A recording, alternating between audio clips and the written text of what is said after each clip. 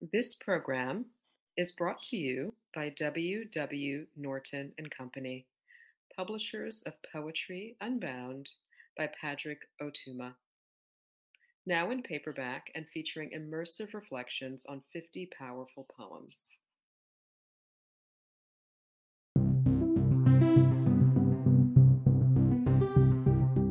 Bonjour, everyone. This is Kimberly Blazer, author of Copper Yearning and Poem a Day guest editor for the month of November. I hope you enjoy today's offering, brought to you by the Academy of American Poets.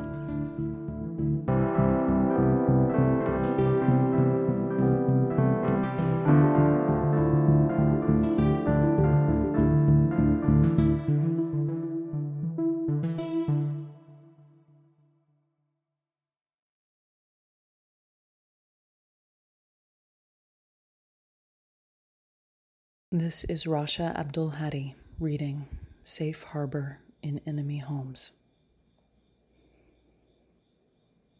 Even the trees are not blameless here.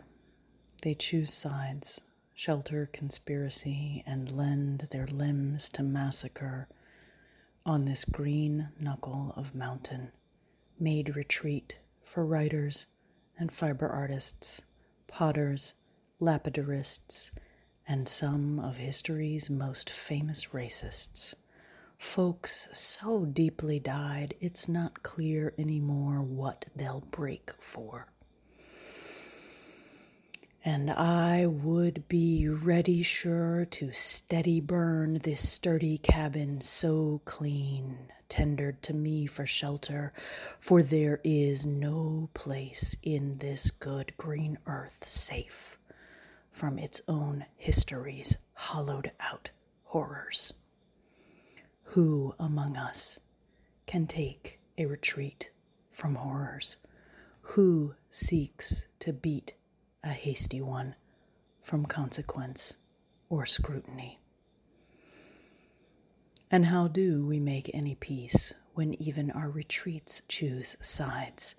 Fostering peace and unity recruits starched Southerners to sponsor apartheid in some land hallowed by war to hasten the end times, because in the beginning this place housed travelers merely means meetings for the organizers and fundraisers of B'nai B'rith.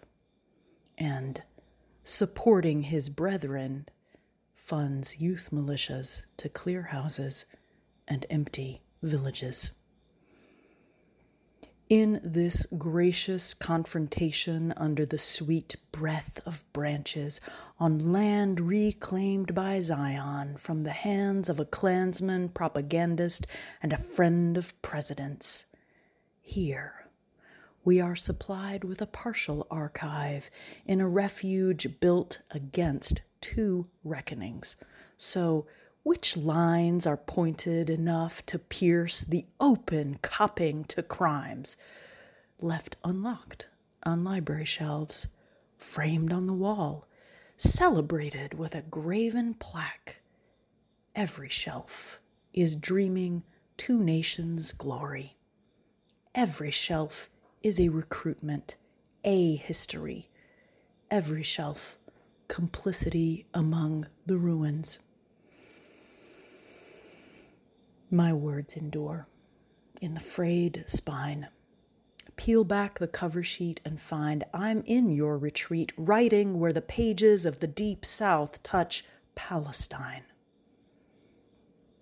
Have I not come here to find safe harbor at the point of a knife, daring respite, or the remediation of ill-gotten spoils, and spoiling for a fight?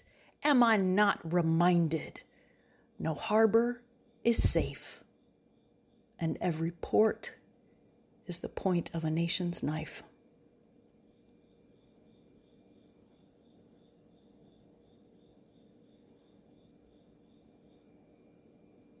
About this poem.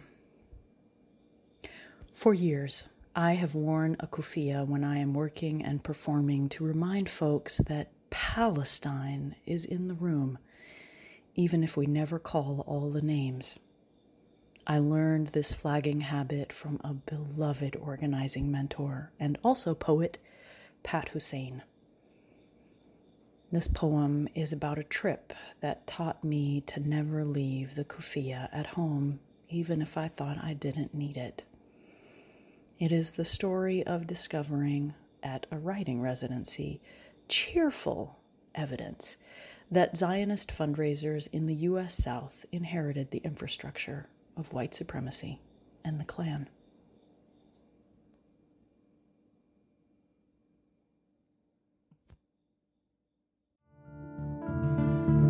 Poem a Day is the original daily poetry series featuring new work by today's poets.